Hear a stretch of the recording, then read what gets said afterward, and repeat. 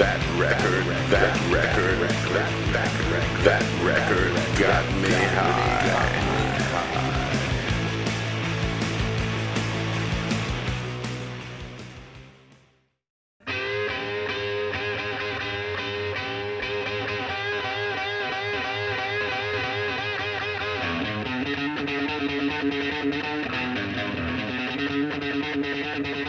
That Record Got Me High is proud to be sponsored by Is This Tomorrow?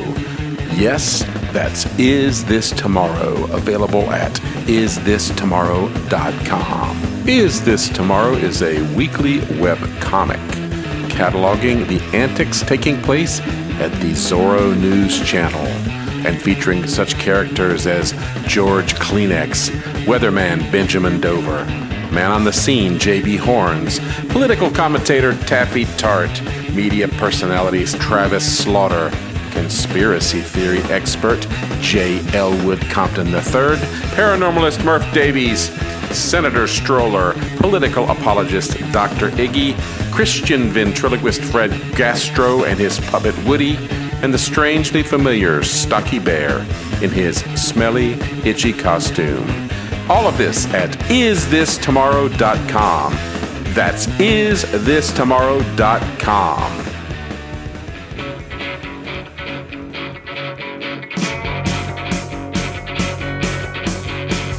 5, 4, 3, 2, 1.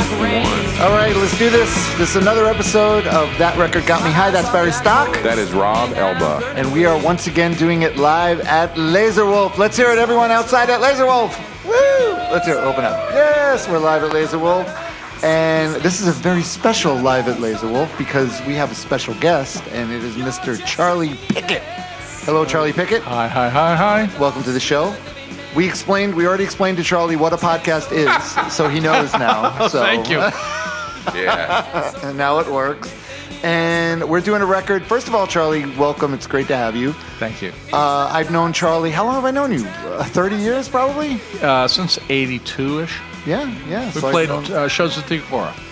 We played shows at the Agora at 27 Birds. I used to be afraid. I was afraid to talk to Charlie because he was a grown. Even then, he was grown-ass man. He was the grown-ass man, the rock and roller. And I'm so happy that you didn't pick a Rolling Stones record because I thought for sure you would have picked, but you did not pick a Rolling Stones record. What is the record you picked, Charlie? I picked Fire of Love by Gun Club. Yes, Fire of Love by Gun Club. I was thrilled when I heard that. Oh, good. I'm glad. Yeah, and so was I. Yeah, I was wondering. Me and you have never discussed it, so I wasn't sure, but I thought there's no way Barry's not a fan of the Gun Club. I'm a fan of the Gun Club. So just real quick, Charlie, I just want to give an overview to any of you who don't know who Charlie is, which I hope no one here doesn't know who Charlie is. But he's kind of a legend in these parts. He's got Live at the Button, Route 33 was on Twin Tone, The Wilderness produced by Peter Buck. He's toured the country. He's respected all over. Before he came here tonight, he called, what the hell's that guitar player's name? Jim Duckworth. Jim Duckworth of the Gun Club, just to make sure his notes were correct, that he had everything correct. So Charlie's been around. Charlie knows a few things about a few things. And so... Let me pay you a tribute for a second. No, don't. Here we go. I was at the He's going to edit it out. one night, and Rob's band was playing. And the band was good. The band was okay. The ex-cons, and we weren't that good. I said to Rob, you know what you're doing on stage, and you know why you're here. I remember I remember him saying that to me. I was like a kid practically. And I remember Charlie saying it was. So I do remember that. Thank you so much, Charlie. So tell me about the Gun Club. What was it about? Can you remember like the first time you heard them and where you were? I definitely do. We were right here at Progresso Plaza, and it was when Open Books and Records was here. That's right. And Ted so Godfrey, historic. Ted Gottfried says, you have to hear this record. And I said, yeah, Right. Because you've heard that before. Yeah, too many times. So he puts this on, and within, I don't know, 1 minute I was hooked. The first song on the record is Sex Beat. Yeah. And I went, oh my God. Why haven't I done this? It was depressing for Right. at least a week. Wow. this recipe is so obvious, but nobody had done it. Absolutely not. And so, yeah, I do remember the first time I heard it. All right, so you were hooked, and I will say there's bands that I discovered through Charlie. I mean, honestly, I'm almost embarrassed to say the first time I heard the Velvet Underground or the Flamin' Groovies was Charlie Pickett's band covering them, and I thought it was original, and it's like, oh no, that's actually a band called the Velvet Underground, and I went out and got Velvet Underground and the Flamin' Groovies. So I was schooled on that, but the Gun Club I also did come across them pretty early on. How about you, Barry? This album came out in 1981. Yeah, 81. I wasn't hip to them in 81 for sure. I think that it was probably mid 80s before I heard them. I'm not sure why, because I was into X and I liked X, but I probably even heard Flesh Eaters. I don't know why, but Gun Club I hit a little bit later, and Gun Club was a little bit, it's a little bit intimidating. It's because it's a little scary. It's it is scary. It's like, these they're not screwing around. This seems real, Absolutely, and the thing of it is, it wasn't like they were born into a bleak landscape. The Cramps were in front of them in time, right? And what the Cramps did for fun and for kitsch and stuff like that, the Gun Club were serious about. Right. Yeah, they weren't. Yeah, although the Cramps did pull off that one gig, the world's most bizarre gig, at the mental institution. Incredible. Seek that video out if you wanted. The Cramps at the mental institution is pretty terrifying. Yeah, it is. It is. All right, so I saw Charlie. I found actually on the Trash Fever site there was a sort of an interview you did with the Gun Club in 1982. Yeah. So do you remember? Do you have any recollection of this, Charlie? Yeah. Gottfried and I drove up to Atlanta, and it was freezing, and it was a freezing rain, and when we got there, they had nobody. There was nobody in the club. There was 11 people. That's including the bartenders and the bouncers and everything, and that's at 688, and that's a big room. Oh, wow. And so we walked back. I mean, we just walked back and said, hi, how are you? And they treated us very nicely. They were very receptive to us. And years later, when we went out there in 82, they said to us, we couldn't believe that you came to see us in Atlanta because they were playing it so cool. They had, they were like, hi, you guys. Yeah. And secretly, they were thrilled. But, and so anyway, the point is that when I interviewed them, I don't even remember it offhand, but I do remember Jeffrey talking very little about his guitar playing, and he almost denigrated it. Which I didn't even realize that he started out as a guitar player. I picture him before as I ever saw. No, but I had the same picture as what Charlie's describing is before I ever saw pictures or video of him. I always assumed it was a trio and that he was playing. I probably didn't look at the back of the record, frankly. I'm just, I just get into the music and the rest of it doesn't really matter to me that much. So I assumed it was a trio, and then you see video of him like, oh, wait a second, there's that guy playing, and he's a front man. Sadly, I had the same impression about the Gang of Four for a long time. Oh, really? Well, maybe you just didn't pay attention that well. I'm into the music. That's my problem. Yeah. Well, Jeffrey, he denigrated the guitar playing, and he said, well, I've given it up. I'm not really into it. And like you said, Rob, earlier, I talked to Jim Duckworth today, and Jim Duckworth said, no, he was very proud of his guitar playing, but he did decided to not play it anymore live, right? But that he could really play. He could, and on their third record, Las Vegas Story, he plays a lot of guitar on that, and there's some great guitar stuff. So is he playing in like an open tuning like Kid Congo is on most of that stuff? So it's really very blues. He did, and that was one of the. I'm in that interview. You ask him like, "What's your favorite open tunings?" And he said, "Oh, I use G and some E," and he was definitely talking about that a little. Yeah. And which obviously that's right in your wheelhouse, Charlie, right? Right. And all the playing on this record especially is very raw. I mean, very primal. It is. The slide playing is simplistic, but it's just in tune. Which is that's really the key with slide playing. You can be as primitive and raw as you want, as long as it's in tune. You're good. But once you start to drift, and your eye starts to twitch, that's when it's a problem. Well, what they said was, what Jim said was that when they did Fire of Love, it was Ward Dotson, it was Rob Ritter, and it was the drummer Terry Graham, and they worked hard on it. You can tell this is not an effort of some kids rolling into a studio and just making it up as they go along. If you listen to Rob's guitar, it's never above 3 or 4. Yeah, right. It's very interesting, and yet the bass is right there with him. It's a very rhythmic record, and it's you can hear them listening to each other because you can hear like a tempo will start to drift, and you can hear them listen and get back in, and everybody line up again and get back in the groove. I was wondering, do you think it sounds like most of it had to be done live because the way the dynamics of them bringing stuff down and bringing it up, you have to be all together and singing it together too, because the way he's singing with them and everything, I feel like a lot of it was done live, but it's just so great. And could say again, we said this about the last record we did, there's not a bad song on this Absolutely goddamn not. record. Well, because it moves. It doesn't. It's not. There's not like 15 songs. You get to. There's 11 songs, and most of them are 2.5 minutes, and everyone's different. Every song's got a different feel, different. So Charlie, you have another Gun Club connection, especially personally for me, was around. Now you're saying maybe it was around 1983 or so. Richard Shelter, famed local promoter down here, had a short-lived club in Hialeah called Blitz, and he brought the Gun Club down. And Charlie Pickett, you guys opened for the Gun Club, and they flew. This is one of these things where they would fly to gigs.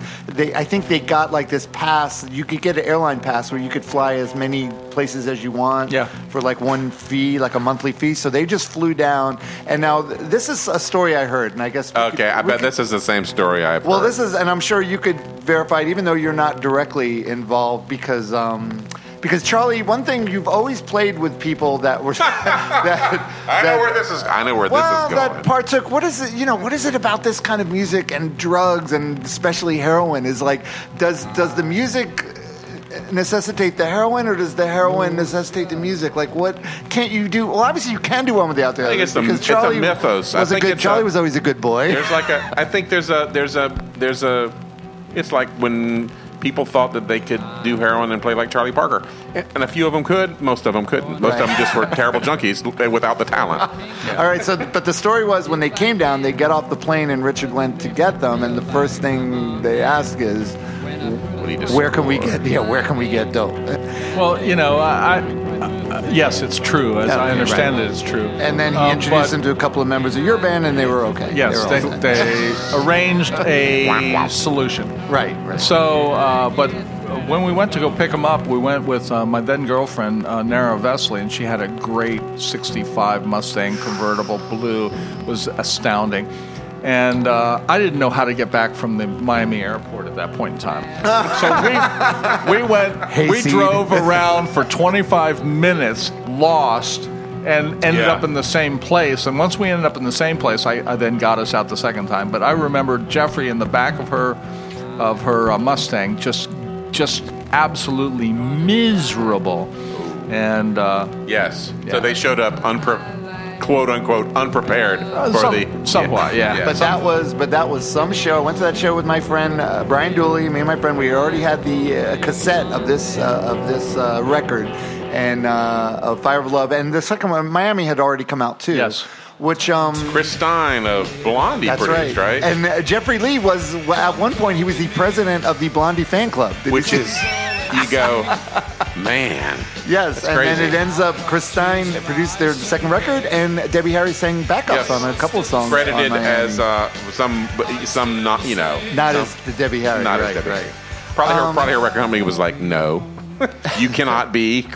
All right, so the thing about, I already got mad at one kid tonight, although I shouldn't have gotten mad at him for not knowing the Gun Club. He goes, oh, no, I never heard of the Gun Club. Brady, it was Brady Newell, by the way. But I don't know if you're still here, Brady. But then I realized, he's younger than I thought he was, so I guess he should get a pass. But I was kind of, how do you not know? Because the thing is, he's a Pixies. I know he's a huge Pixies fan, and if you're a Pixies fan, you should know about the Gun Club. You may not, but you should, because that template is very, that loud, soft, loud thing. Yeah. was done way before the Pixies and Nirvana, all that. Well, it's like the Cramps too. I mean, some of those bands didn't. It's almost like for some people it starts with the Pixies. They think, those, and then you go, or it's like when you hear something that sounds like Joy Division, and you go, tell somebody, and they go, Joy Division. Who's that? And you're like, really? You've never heard Joy Division? Right. And you play it for them, and they're like, oh, wow. And also all these garagey type bands, like Jacuzzi Boys, local, they're great. We love them. But I mean, come on, when I'm listening to this record, I'm thinking, oh my God, this could be There's actually a Cramps tune, a Cramps cover of a '60s song about weed called Green Fuzz. The song Green Fuzz is the actual template, whether they know it or not. Right. For the That's the thing, they may not know it. Right. Jacuzzi Boys, at least the first half of their career, you go, is that the Jacuzzi Boys? And you're like, no, it's the Cramps doing a cover of a '60s song, and it sounds exactly like Jacuzzi Boys. But like you said, it is if they know it or not, because basically any modern band playing a version of punk blues or garage rock, they owe something to the Gun Club, even if they don't realize it, because maybe they were influenced by another band who was influenced by the Gun Club, and even if they never heard the Gun Club, they were. I don't care. I think what Jeff really probably did was he skipped. he skipped backwards. He just ignored a huge amount of what rock and roll had done with blues. Absolutely, he absolutely did. Instead of stealing from the rural blues like the Stones did, he stole from rural blues. Right. And he stole from the root of it. He didn't steal from anything in between. He walked right back into it and stole directly from it. His big influence was Tommy Johnson. Yeah. And Tommy Johnson, everybody goes Robert Johnson. The point is, Tommy Johnson was as big a figure in the creation of rural blues. That's right. As Robert Johnson was, and nobody knows about him because he recorded at an earlier I will admit, time. I could be like Barry and say that's right, but I never heard of Tommy Johnson. But the point is that Robert Johnson sang, and he sang, but Tommy Johnson sang, and he would go, he would go down. That's the Jeffrey Lee move. And Jeffrey Lee. Black Francis took that from him, and he did that later on, and it's great. And I'm not to take away from him anything, but it's great. But it's brilliant. Just been done. And if you listen to Fire of Love, part of it, I asked Duckworth today, I said, you spend more time with him than I did. I said, what was he like? And he goes, well, truth of the matter is, I went to his house, Duckworth said, and he said, I looked at they had pictures of him on the mantle. He had a very normal house. He was living with his mother at 24 or 25.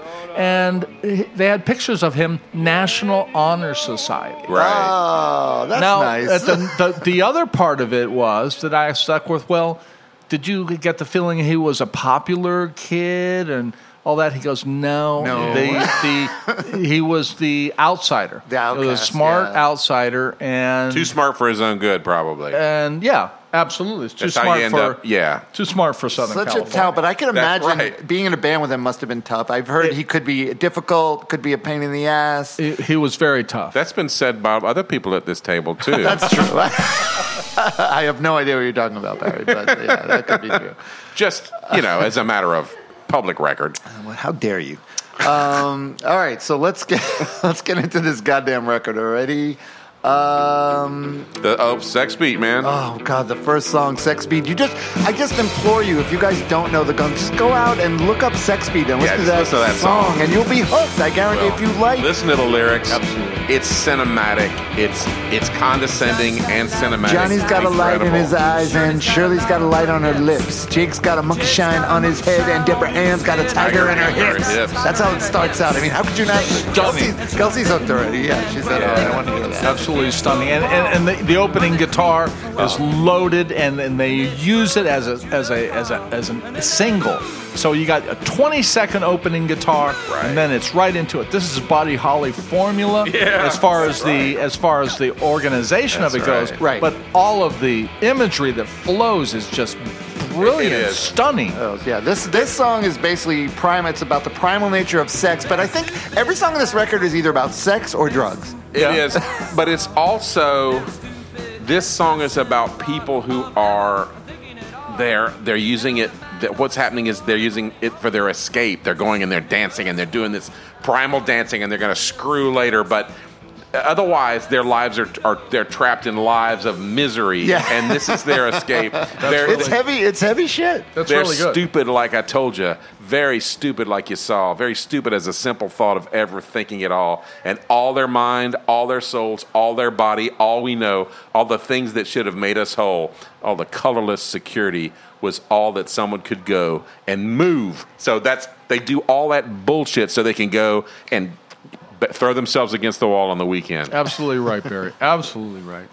And he's condescending as hell, but it's a very astute observation. Oh, it is. And he was such a good lyric writer. I mean, these lyrics are like poetry. They're like junky poetry. Exactly. So and then the third verse, he's talking about some girl that thinks she's got Jeffrey Lee wrapped around her finger, and he discusses, and yes, you do look cool, and by the floodlights so blue, you make my tropical apartment's bed your sacrificial pool. And further on down, we can fuck forever, but you will never get my soul. Never get my soul. He covers standard ground, drugs and sex, and yet he covers them in a whole different way. He does. He talks about them in a different way, and like you said, Barry, his approach. Yeah. His approach and his attitude and his view is absolutely original. It is. Well, frankly, in this song, he's being a little bit snobby. He is the guy that's too smart for his own good. He understands what's going on, and he's going to tell the people who don't quite get it, hey, just so you know, this is what's happening. All right, and then we get song number 2. We get a Robert Johnston song, "Preaching the Blues," arranged by Jeffrey Lee. This song right here is the perfect example because it's "Preaching the Blues," which I heard Barry played in the outro of our last episode. Barry I played the Sunhouse version, which is it's great. Similar time period. Hard to say who wrote it, who came up with it first, but okay. Johnson's is slicker and Sunhouse's is more primal. More primal, but this is primal, but it's fast. It's punk rock. This is like punk rock blues. It's played like crazy fast. Yes. But controlled, and it's just amazing. It just blows me away every time I hear this song. I think, how did they play this so fast in the studio and keep up? And it's just amazing. And this has got that loud, soft loud, brings it down and brings it up. Well, there's another band that we should mention here because he actually he references them at least on some live stuff. Is Creedence, CCR, L.A. California boys who played this. If you didn't know that they could be from Louisiana or something. Exactly. It's the same thing where somehow... I mean, the first time you heard them, didn't you think they were from Louisiana? Yes, of course. Yeah. I remember... apologies. I remember if I told the story already, but I remember I was a kid. I'd go visit my dad in Illinois, and there was these apartments across the street. It was an upstairs, downstairs apartment, and there was these scary people lived in the bottom part of it, the Gravitz. And the Gravitz, Johnny Gravitz, who was like a ne'er-do-well, but they had rented a stereo system. I remember I was like 5 or 6 years old, and I remember sitting on the front porch of my dad's house in Quincy, Illinois, and Johnny Gravitz had Run Through the Jungle, blasting out of the speakers in his house, and it was impressive and scary. That's what infected you, Barry. And now, ironically, Barry, you are that creepy family now. Yeah, for sure. Yeah, that's true. All right, so we Gravitz Mark II.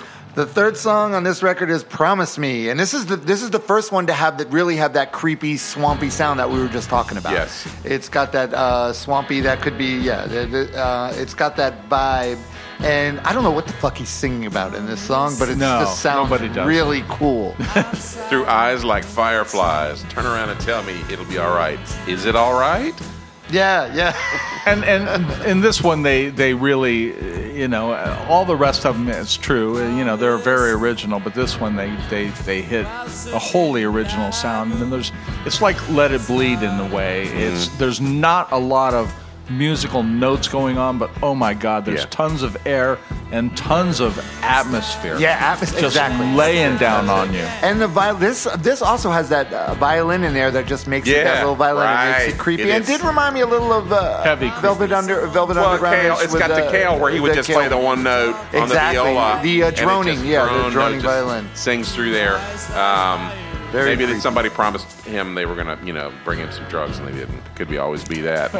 That's a good. I think that's a strong guess. Speaking of drugs, we get the fourth song, which is this is one of my. As I said, every song on this record is great, but Yep. she's like heroin to me. This is vicarious drug use. Right? Yeah, it is. It is because it's like a love. It's kind of a love song, but it's a love song to a girl, but it's more of a love song to drugs. Sure. A little bit, yeah. The thing that pisses, you know what pisses He me off? mentioned some drugs in here. He does. You know what pissed me off about this song is I have nothing against System of a Down, the band System of a Down. Right. But when you Google the title, She's Like Heroin, you get the System of a Down song because they have a song called She's Like Heroin, which is a good song and it's on their album really? Hypnotized. Yeah. But I'm pissed because I couldn't find the fucking lyrics to this song Yeah. because I kept getting the System of a Down. Yeah. Instead Well, of- I found them without too much trouble. No, Just eventually I over- found it, but I get angry. Eventually. I get angry easily. I get triggered easily. Really? Jim McCready You don't triggers me say. when he talks. Yeah, when he talks. So I get- So, yeah, the great lyrics in this. She's like a eye blue swimming pool. Okay, I'm going to stop you right there. All the lyrics that I read says I blue. I don't think he's saying that. What do you think he's saying? IV. IV, because he says it a couple times, like IV swimming pool, like IV, intravenous. She's like an intravenous swimming pool. Okay. Stop Cool. you right there. Swimming pool. But she will never know that she is there. We sit together drunk like our fathers used to be. I'm looking up and God is saying, what are you going to do? I'm looking up and crying because I thought it was up to you. Yeah, man. How great are those lyrics? That's right. Absolutely stunning. There's no template for that. Yes. Well, Dylan talking to God in Highway 51. Oh, really? Okay. Yeah, he says, he says, How dare you mention Bob Dylan in the same breath as Jeffrey Lee Pierce in front of Charlie Pickett? In front of Charlie Pickett. I don't care whether Charlie's a Dylan fan or not. I think that Highway 51, Highway 61, and this record have there's some overlap. See, well, that's the thing. I know, Charlie, you're very particular in your taste. Will you admit to that? Yes, I am. You are. So that's why. Very narrow. Yeah, that's fine. All right, you say narrow. I said particular. I was being kind. Yes, you are. But the fact that you love this record so much and got into it just says a lot to me. It says that this grabbed you, like you saw something in this that was not only so great but was so original and so of itself. Absolutely, it's original, and it's original in several ways. I mean, oh my God, the lyrics we've been talking about, absolutely Yeah. original. She cannot miss a vein. Yeah. How great a line is that? Stunning, and before Jeffrey Lee, there wasn't this. I mean, there was this kind of meanness and this kind of attitude, but there was not this. It's like comparing, I don't know, the 64 Stones, say, to the 68 or 69 Stones. It's not the same gravitas. And then with Jeffrey Lee and the music here, it's just like, yeah. I mean, the 69 Stones that was where people were going, they must be worshiping the devil because of that vibe that they're giving off, I mean, Barry, you know more about blues than I do. And That's frankly, would you have predicted this? No, because it's a weird. It just came out. They came out of nowhere. All right, where did it come from? All right, but there's one thing I found online, which I don't know if either of you guys saw this, but there's an Australian musician, Spencer P. Jones, who ended up playing with him and became good friends with Jeffrey Lee. But he swears that Jeffrey Lee's his blues influence came from Bob Haidt, who was from the band called Canned Heat. Okay, yeah. the Canned Heat guy. He supposedly had this amazing blues collection, and he befriended Jeffrey Lee, and he let Jeffrey Lee pick 10 of his records. Okay, I read and that same supposedly thing. the 10 of his records that he got he picked these blues records that just and that kind of makes sense because it's like where you would say where did it Here's come the from? thing. Here, what I'm gonna throw a little water on that story is that it's a great story. It is a great story. I think that Jeffrey Lee had already formed because that happened in 1981. This record came out in 1981, and that's true. They were together. And Bob the since Bear, 79, I'm sure that he saw because Canned Heat had that same. There's that raw like thing where they're really tapping into like their original sound.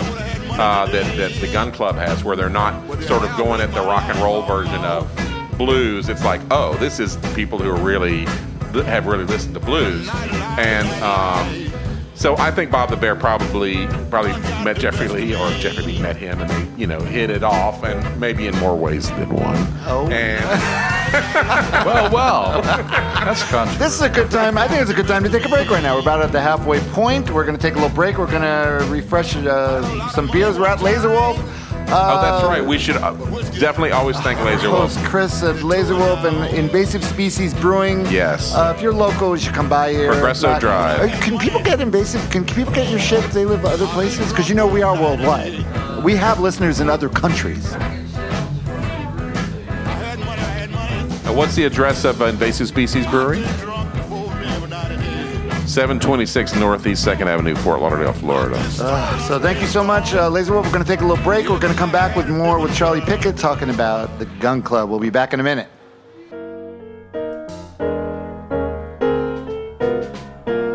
That Record Got Me High is proud to be sponsored by Is This Tomorrow, featuring such characters as George Kleenex, Weatherman Benjamin Dover, Man on the Scene J.B. Horns, political commentator Taffy Tart, media personalities Travis Slaughter, conspiracy theory expert J. Elwood Compton III, paranormalist Murph Davies, Senator Stroller, political apologist Dr. Iggy, Christian ventriloquist Fred Gastro and his puppet Woody, and the strangely familiar Stocky Bear in his smelly, itchy costume.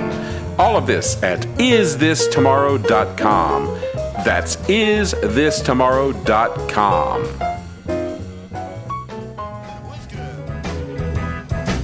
We're recording now. I just turned it on, so anything that happens is just going to happen. We got a crowd outside now. The zoo, like the animals in the zoo, are going to perform now. We're ready. All right, are we doing this? They're going to throw the red meat out here, and we're going to eat it. All right, we're back. We're back once again. That Record Got Me High. We're at Laser Wolf Live. Hey, everyone outside Laser Wolf, say yay. Hey, they're clapping, but they're outside. It's so weird. Take my word we're for like, it. It's clapping we're outside. like in a fishbowl. They're looking in at us. But we're with our special guest, Charlie Pickett. That's Barry Stock. That's Rob Elba. And before I go any further, I have to do a shout out to our newest Patreon member. By the way, you become a patron of the show by going to patreon.com/TRGMH. Or just go to Patreon and search for That Record Got Me High. And our newest Patreon member is Ted Barron. Ted Barron is the newest member. Thank you very much, Ted. Welcome Thank you, aboard. Ted. We have John Mahoney. We have Paul Raub.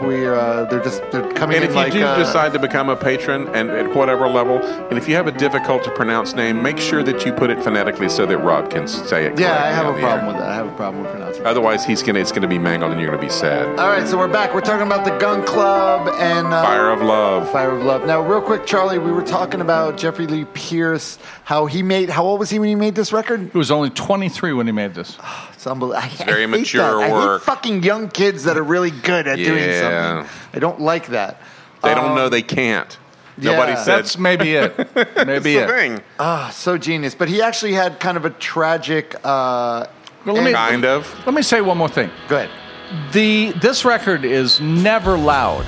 This record is very powerful, but it's never loud. If you really listen to the amps, nobody ever turns up more There's than no 4. screaming. There's no Right. screaming No, guitars. distortion. or It's anything, right. very clear, and the bass is linked up with the rhythm guitar all the time, and it's just wonderful. And there's very few leads on this. There's fills, right. But right. there's very few leads on this. I would say there's no traditional No. lead breaks or anything. Absolutely no. not. You don't miss them though. No. Everything you is, don't even notice. it's You very- miss nothing on this record. No. Nothing, It's concise. It is brevity is the art of wit. But it's Perfect. full. It's It completely is incredible full. record. Yeah, it is. All right, so poor Jeffrey Lee Pierce, he died in 1996 of a brain hemorrhage at the age of 37. He was only 37 Yeah, years but old. if it wasn't the brain hemorrhage, Well, he it was suffering from cirrhosis and chronic hepatitis yes, at the time, too. Which And there's you can sort of figure out what things cause both of those. And, Did you read that thing about Mark Lanigan? Mark Lanigan from the Screaming Trees, who was friends with him. He said in early 1996, Jeffrey Lee went to Japan, and right before that, we were writing songs. He said sometimes he seemed in good health, sometimes he wasn't, and he left me a couple of messages. He said he sounded completely out of his mind, though not like he was drunk, like he'd gone crazy. It sounded like he'd gone crazy, and he heard that he came back from Japan and that he had. That he had started drinking again, and that his liver had poisoned his system, and he was getting a dementia. He said he was getting dementia. So the hospital turned him away, saying there wasn't anything they liver could shot. do. There's nothing we could do. there's nothing they could do for him. So, and that he was dying. And he said, after this, he said, I got a call from him. And he was in Utah. And he sounded normal. And he said to him, he said, what the hell, man? Everyone's saying you're going to die. And he said, they always say that. Yeah, well. And then he said, and a week later, he was into gone. a coma. And Yeah. died. So that's kind of tragic. Jeffrey Lee, goodbye, Jeffrey Lee. And what song are we up to now? Oh, we're up to song number 5. Another great song, For the Love of Ivy. Which starts off with, has an incredible opening line. Charlie, what's the opening line? Oh, shoot, Barry, you're calling It's me right out. here. You're calling me out. I want you to say it. There you go. You look just like an Elvis from hell. My heart is broken, so I'm going to hell. And the word hell is in caps because he shouts it out. Bury me way down deep in hell. I'm a steel driving man. I want to go to hell. And this song, And that takes a lot of guts. It does. To not rhyme with hell, just say hell Hell. 4 damn times in a right. row. That's right. I mean, it's amazing. And to dip back into the American folk archive for I'm a steel driving man, for with John Henry. Sure. Yeah, hitting that hammer. And this one is where his Cramps influence comes through. I mean, it's now just- what do you guys think this is about? Who do you think he's talking about? Do you think Oh, he's he's talking talking about about Poison Ivy? He's Sure. talking about Poison Yeah, Ivy. sure. And Lux Interior is the Elvis from hell, right? Because Right. he used to have that Of big course. okay. And he's doing Lux's voice at times. And this is his fun song, if there is such a thing on this record. This is his fun song. It's a fun Yeah. song, although it does the lyrics. Gonna buy me a get- graveyard of my own. Gonna kill everyone who ever done me wrong. Gonna buy me a gun just as long as my arm. Kill everyone who ever done me harm. Yeah. So good. And there's also a lyric in here that's kind of questionable these days. It would be Yeah, we're not gonna questionable read put that in there. verse. We're not going to read the verse, but in his defense, there's a couple of times he uses. He's in character. He's playing a character. He's playing this Southern Gothic character, which Yes, he this is how Which they're he going to wasn't talk. in any way, No, shape, he or wasn't. form. No, not even close. But he's Southern good. California boy. Come Right. on, all He's the way. good at imitating that. He's got the vibe right. He understands the Oh swamp, my God! the heat, and the Right. Now, this song in particular, I remember that show at the Blitz, which was at the Blitz in Hialeah, with Charlie Pickett opening. The club was packed with people. I mean, it was packed with people, and they played this song. And I remember he did the part in it where he just goes, yeah, like that. The one. And he did it exactly the way he did on the record. And I remember my friend Brian Dooley and me, we looked at each other and went, oh my God. yeah. Oh, he really can do that. Yeah. He was great. He was great. so Now great. that show, let me digress for just a second. Go ahead. First of all, like you say, Jeffrey Lee and some other persons went off and did some other things, but Duckworth stuck around, and Duckworth was a real pro around behind the stage and everything.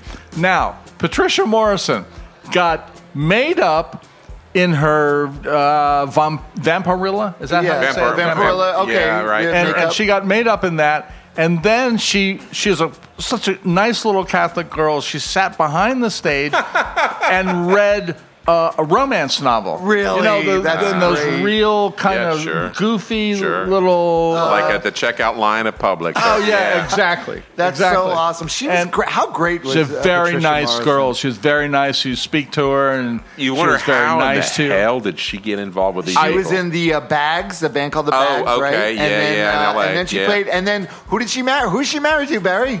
I don't know. Sorry. Oh, wait. Dave Vanian. She's married to oh Dave my Vanian God. from the Dam. That she played with the Dam for many years. See, I didn't know that. Until they had a baby, she got pregnant, and then That was that. Now they've got a child together, and she's still married. And it to kind of Dave makes you Vanian. wonder: was Dave more straight than he gave off, or was she more wild than she gave off? I don't know. Well, the thing about if you haven't seen it, the Damn documentary, the interesting thing that comes out about Dave Vanian is they none of them know anything about him Yes. except when he He's a shows up, mystery. he's a singer of the Damned, and then when they're done, he leaves and he goes and he does his own thing. Yes. And they're like, we don't know anything about it other than that. Wow. And I think he's more of just like a straight-laced family guy.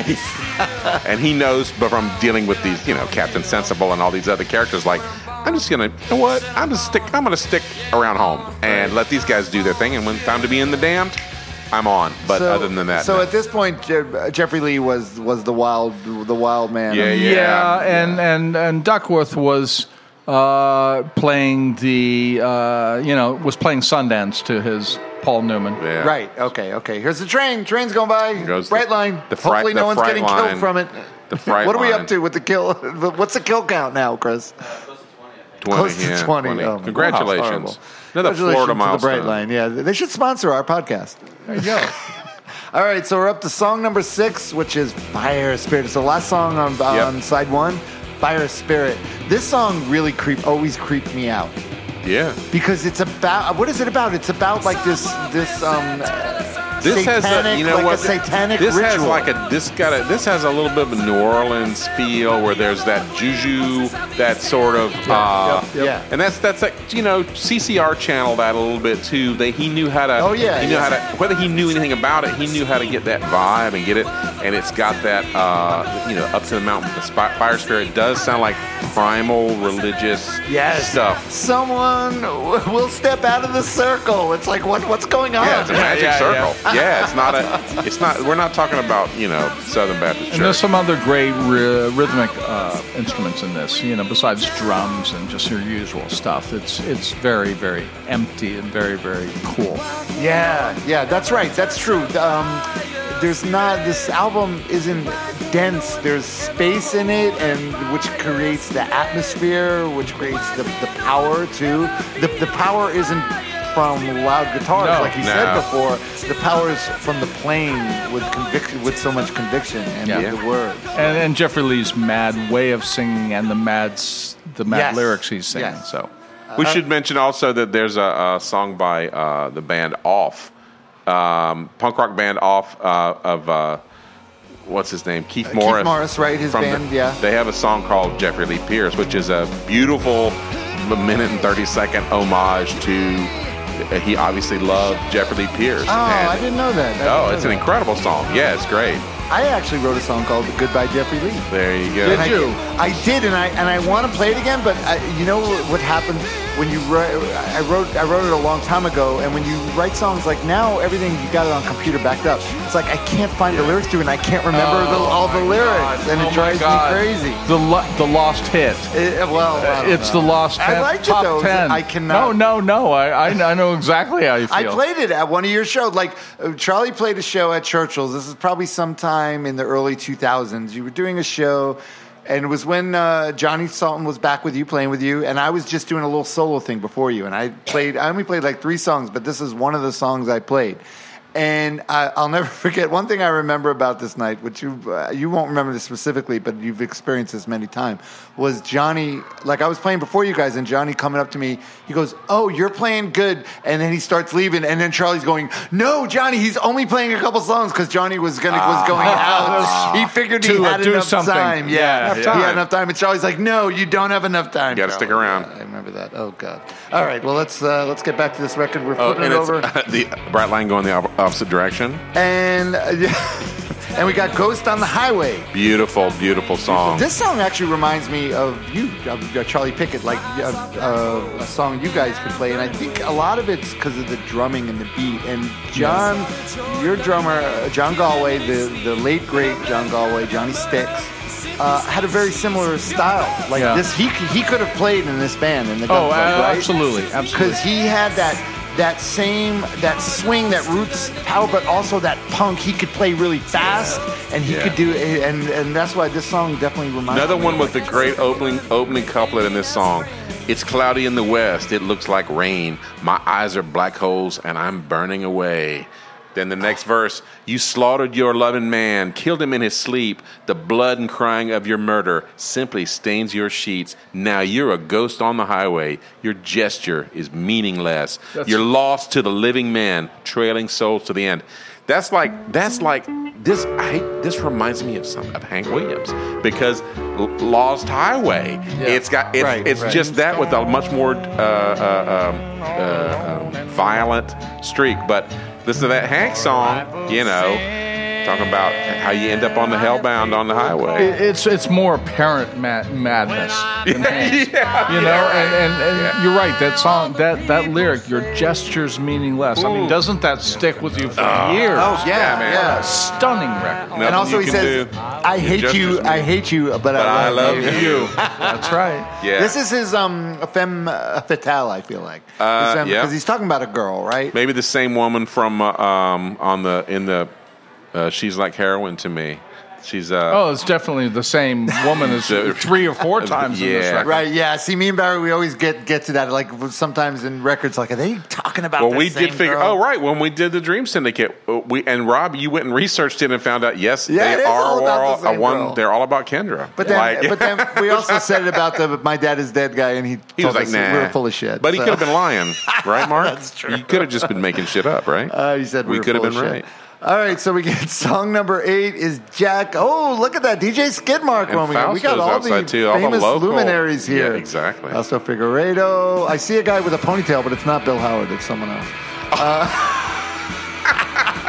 You All got to right. pay for that. Song number 8 is No, wait. That's the hardest hitting drummer I've ever seen in my life. Fausto, you're getting Fausto complimented. Absolutely, absolutely props from the Charlie. hardest hitting Don't do it. drummer Don't do I've that. ever. Don't. It's only going to make his head bigger. Don't do He's it. one Edit, hitter. you're going to have to edit this out, Barry. All right, we're up to Jack on Fire. And for The only thing I ever edit out is my own fuck ups, just so we're clear. I told Charlie that. Never mind, just yours. All right, for Pixies, for fans of the Pixies, listen to this song specifically, Jack on Fire. Yeah. And then you'll realize, oh, okay, that's where, because this, especially a Come On Pilgrim era Pixies, this had to influence Black Francis because the way he sings this is exactly like something on Come On Pilgrim. And he says, and when you, I love the line, when you fall in love with me, we can dig a hole by the willow tree. Then I will fuck you until you die, bury you and kiss this town goodbye. It will be unhappy, it will be sad, but it will be understood that I am bad. So don't you go and lie to me, because every day is Judgment Day with me. It's like the guy from No Country for Old Men, like the killer. Yes. It's like you got to flip the coin. This is a very important coin flip. Right. Such a good song. Absolutely. Jack on Fire. It's got that. It's also another one. It's not. It's very like. It's loping. Yeah, exactly. This is a loping one, everything. But it's just even the loping songs. They have such power and such. Really, I implore you that Brady. I was talking to you earlier. You better listen. Get this goddamn album. It's on and listen to Spotify, it. or It's you can. on Spotify. I'm It sure is. you can just find it on YouTube too. Yeah. It's You'll thank me. And then the next song, which is we're being waved at. Oh, Brady. That was Brady. Still There here. we go. I'm not mad at you anymore. That was the guy. Got mad at him. I got actually mad at him for not knowing who the Gun Club was, but he promised me he's going to listen to Next track, I never get to say this because Rob always is the timekeeper, but Black Train is the next tune, and it harkens. There's some Elvis in there. Oh, yeah. There's one of the guitar riffs is definitely off of what's the Elvis Train song? Lonesome Train? Lonesome Train, and it's that riff is hidden in here. He plays it a couple. Yeah, I'm like, damn. Listening to Elvis. So they heard that, they were listening to that early Elvis stuff, and like, oh, that. There's a little bit of that template in there too. Ward Dodson definitely listened to Elvis's guitar players, and if you listen to Ward's later band, the Pontiac Brothers. It's Oh yeah, all in there you go. Smart Man, and You guys throwing out these rock and roll references, man. Yeah, just a wonderful guy. Well, any and train song, there's that's tradition of train songs, and so you go. I went and I filtered all my songs on my iTunes library by train, and train kept it rolling, and then there's multiple versions of that, and then you got blues songs with there's always the train is leaving or the train is coming. Either the baby's coming on the train or the baby's leaving on the train, or with Sonny Boy, he's going on the train to spy on his girlfriend. So that's always a trick with Sonny Boy, is that he's not very trusting of his female companions, but they're all train references, and here we go. You have a train song. Do you have a train song? Didn't you guys have a train song, or didn't you do a train song? Oh, we do. East Coast Railway. No, I'm talking to Charlie. I was looking at you, but I was talking to Charlie. You see what I have to put up with? I'm These deceptive, devious men. We did Phantom Train. Phantom Train. Paranoid that's it, fantasies yes. are not all Exactly. fantasies. Which the counter rhythm, Barry, you're exactly right. The counter rhythm is Lonesome Train. So, exactly. Train song needs to sound like this. Don't tell train. Barry he's exactly right. That's as bad as telling Fausto he's a good drummer. There we go. Never, doesn't lead to anything good. Oh, this Black Train also features another use of the term which was no longer permitted, and it even wasn't permitted at the time. But he goes down that road. He got away with it, and nobody. I never heard anyone call him out on that. I don't think so, because I think he's in character, and I think he's playing an outlaw. Murderous outlaw running away. And what was it they used to say about the Indians? If you acted insane, they wouldn't kill you.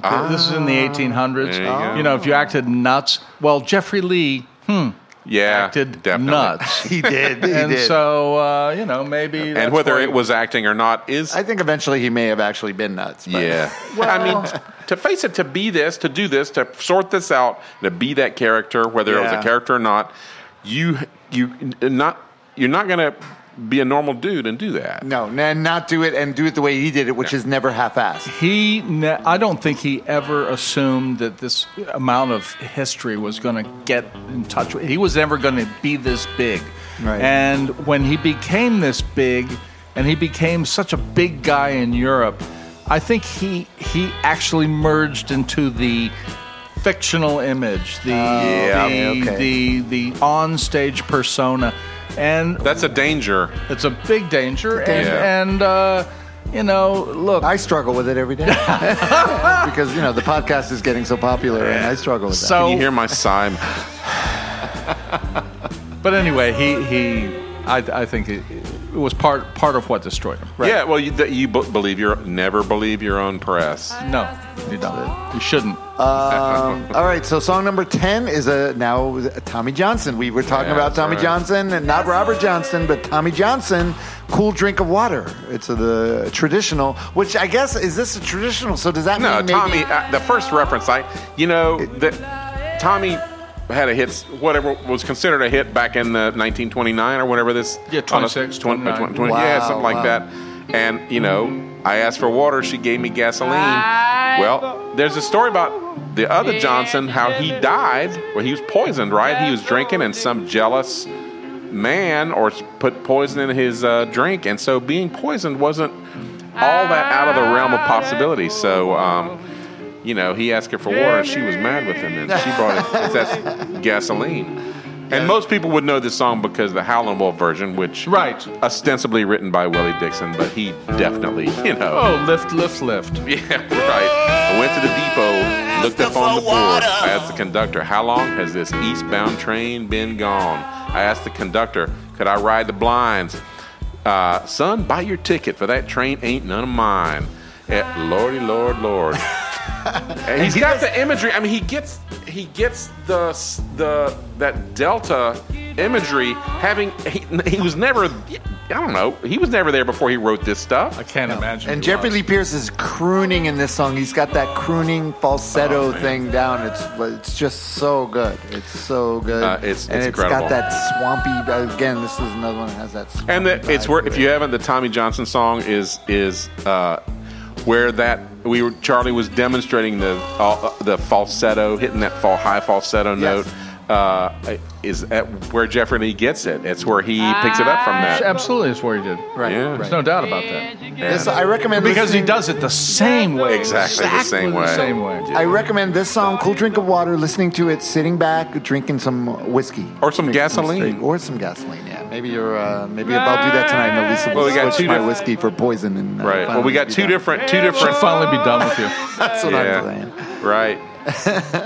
All right, so we get to the final song on the record, Goodbye Johnny, which we can't. By the way, I didn't mention Charlie Pickett with the history he has a brand new record out now called "See You in Miami," and it's available on. I guess Amazon's probably the best place to get it. Yeah, sure. Amazon on Y&T Records, "See You in Miami," and it's got a song on there called "So Long, Johnny." Good. Yeah, that's right. But he said, it's called officially. It's called "So Long, Johnny," but you say "Goodbye, Johnny." That's right. And Peter Buck wrote it about Johnny Sultan. The late great Johnny Sultan, another original member of Charlie Pickett and the Eggs.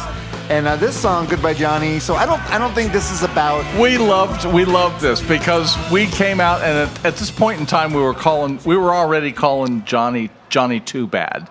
You know? And so, when we would be riding in the van, it would be Johnny Too Bad. Right. And so this song played right into it, right into the whole imagery, and Jill Kahn loved it, and it just was perfect. Look what's been done, John. Oh. It's coming out of the east like rain, Johnny. Look what's been done, John. It's coming like a god with no name, Johnny. It's so great. good. And it's a goodbye song. Yeah, it really is. Yeah. And just as Sex Beat is like, hello, welcome to the Gun Club. Goodbye, Johnny is bye-bye. Tail We're out. leaving you now Tail for a out. little while. A really great tail out. ending to the record, and it says the last stanza is, "What slips so deep into me? I can never get it out of me. I'm all broke up, Johnny. It's all just tore me down." Yeah, and I think he was. I think that He was 23 years old. You know what though? Doesn't matter. Doesn't matter. Sometimes those guys like that, the art just takes over and it tears them to pieces. Well, but it makes some great stuff before. Charlie knows about that more than a lot of people. And I just want to. All right, so that's it. That's the last song on the record, by the way. We finished the record, but one other thing I wanted to bring up, which I don't know. It's a weird thing to bring up now, but sometime in the 80s. I'll be put some Mr. Rogers music in the back of this. Just something that I had remembered when I knew we were going to do this. That sometime in the 80s, I was living up in Boston, and you were touring, Charlie. You were touring with which record came out? Were you touring Route? Might have been touring Route 33 or Route 33. So I saw you at the Rathskeller in Boston. We went and saw you. And you had a new band. It's like there wasn't Johnny Sticks, there wasn't Johnny Sultan. You had these guys that I didn't know. So we were touring Route 33. All right, you were touring. So you came back and you saw me and Dan, and we said, "Hey, Charlie, what's going on?" I said, "Charlie, what's with the band?" And then Charlie, you remember you said, "I just got tired of playing with junkies." And then I'll never forget, me and Dan looked, I know, that's kind of heavy to say that. I'm sorry, Charlie, but you said it. It's okay. But me and Dan looked at each other and we said, "Those new guys, they all look like junkies too." So does Charlie not know? Do they just look like junkies, or does Charlie not know they're junkies? Yeah, I have a Charlie Pickett story from the 80s as well, which I've never heard, I'm sure. So I was living with a guy named Mike Kostick up in Stewart in 87. Mike, who's started a record company, and he put out some half Japanese records and Maureen Tucker records, etc. And so I had Those are all around the world now. He does. He sells records in Spain, and I think he's got the best retirement of anybody I've ever seen. Yeah. So anyway, I was playing bass for Maureen Tucker, and then Costa goes, "Hey, Barry, we're going to head down to Miami this weekend. Here, Charlie Pickett he's looking for a bass player. So bring your bass down, and we'll see if maybe we can get you to audition for Charlie Pickett." Really? I never heard this story. So me and Kostick, he had like a Datsun, and so me and Kostick drive down from Stewart to Miami, stop at Open Books and Records, which is on there on 163rd Street when Leslie had it. The bad air conditioning, always hot in there. And so we were there for like 24 or 36 hours. And you were never around, and no audition was ever happened. And then so late, we get back to Stewart, and somehow I think Kostick's girlfriend said to me, "Oh, we heard that Charlie Pickett said you were too much of an artiste." And I was like, "Really? How the fuck would anyone know?" That's what I thought too. And I thought there was some fucked up bullshit that was going on, which was not unusual around that scene, as a matter of fact. Sure. that somebody was stabbing somebody else in the back, but I thought it was so weird. Oh, okay, Maybe I'm you ready had to. that soul patch already. I'm ready Barry? to. Did you have the Yeah, soul probably. patch? Maybe that Yeah, was yeah. it. Well, I can tell you, if I'd have known how well you played slide guitar, I would have never played with you. Well, I was. Because really, I mean, Vulo can outplay me on guitar Joey's now. pragmatic. He's But he's a pragmatist. it's like if I was to get you in the band, oh my God, what would I do? Now what do I do? I stand there and do nothing except sing? That's true. Good point. Excellent point. All right, so that's it. We did the Gun Club Fire Love Charlie. Would you Yes, say indeed. this In record? case you don't know, folks, let me interrupt you. Barry can play the hell out of a slide guitar. can. And I know True what story. good slide playing is from BS slide playing. BS is also But my he can- initials, by the way. He can sure play the slide. Thank you, Charlie. All right, so we had. That is much let's give it up one more time for Mr. Charlie Pickett being on That Record Got Me High podcast. Thank you. so much for coming, Charlie. Would you Yeah, say Charlie, it's this record fantastic. is like in your top 10? I would say maybe top 10 records of all time. Top 10 for me, sure. Okay, good. And so definitely everyone, Charlie Pickett approved. Go out and get Fire of Love by the Gun Club. And Next Miami week, as well. What are we doing next week, Barry? We're doing No Means No with And, Tony Quall, with legendary Load bassist Tony Qualls. And I must say, this record, it's called Wrong, and you can't find it anywhere. You can listen to it on YouTube. Yeah. It's not on It's obscure. Spotify. It's hard to find. But you can also buy it on, it's on Bandcamp, and the band has it up on Bandcamp. You would think, oh, it's an obscure record, it can't be really good, and blah, blah, I don't care. No means no. It is a fantastic is record. so You put it on, you're good. like, It's whoa, really good. hold on. Why did I never hear this? Exactly. And so next week, No Means No with Tony Qualls. I can get mad at other people for not knowing this too. All right, once again, that's Barry Stock. That is Rob Elba. Where That Record Got Me High. Thanks, everyone. We'll see you guys next week. We're out.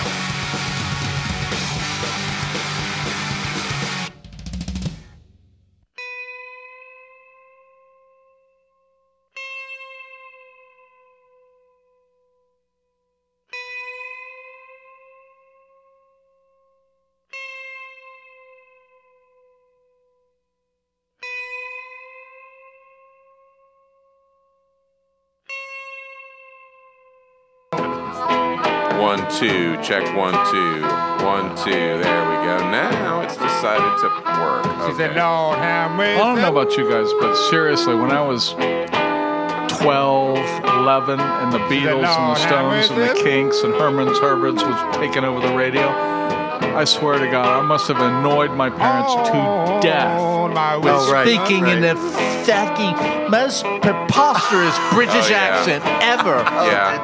And it's a wonder they never criticized me or told me to stop or anything. Well, I think I annoyed my parents because when I got into the Ramones, I tore all the knees in my jeans. Oh, yeah. When they were new. Yes! Yeah. It's like, why would you do that? I just bought them from Sears. All right. I'm going to go pee and get up.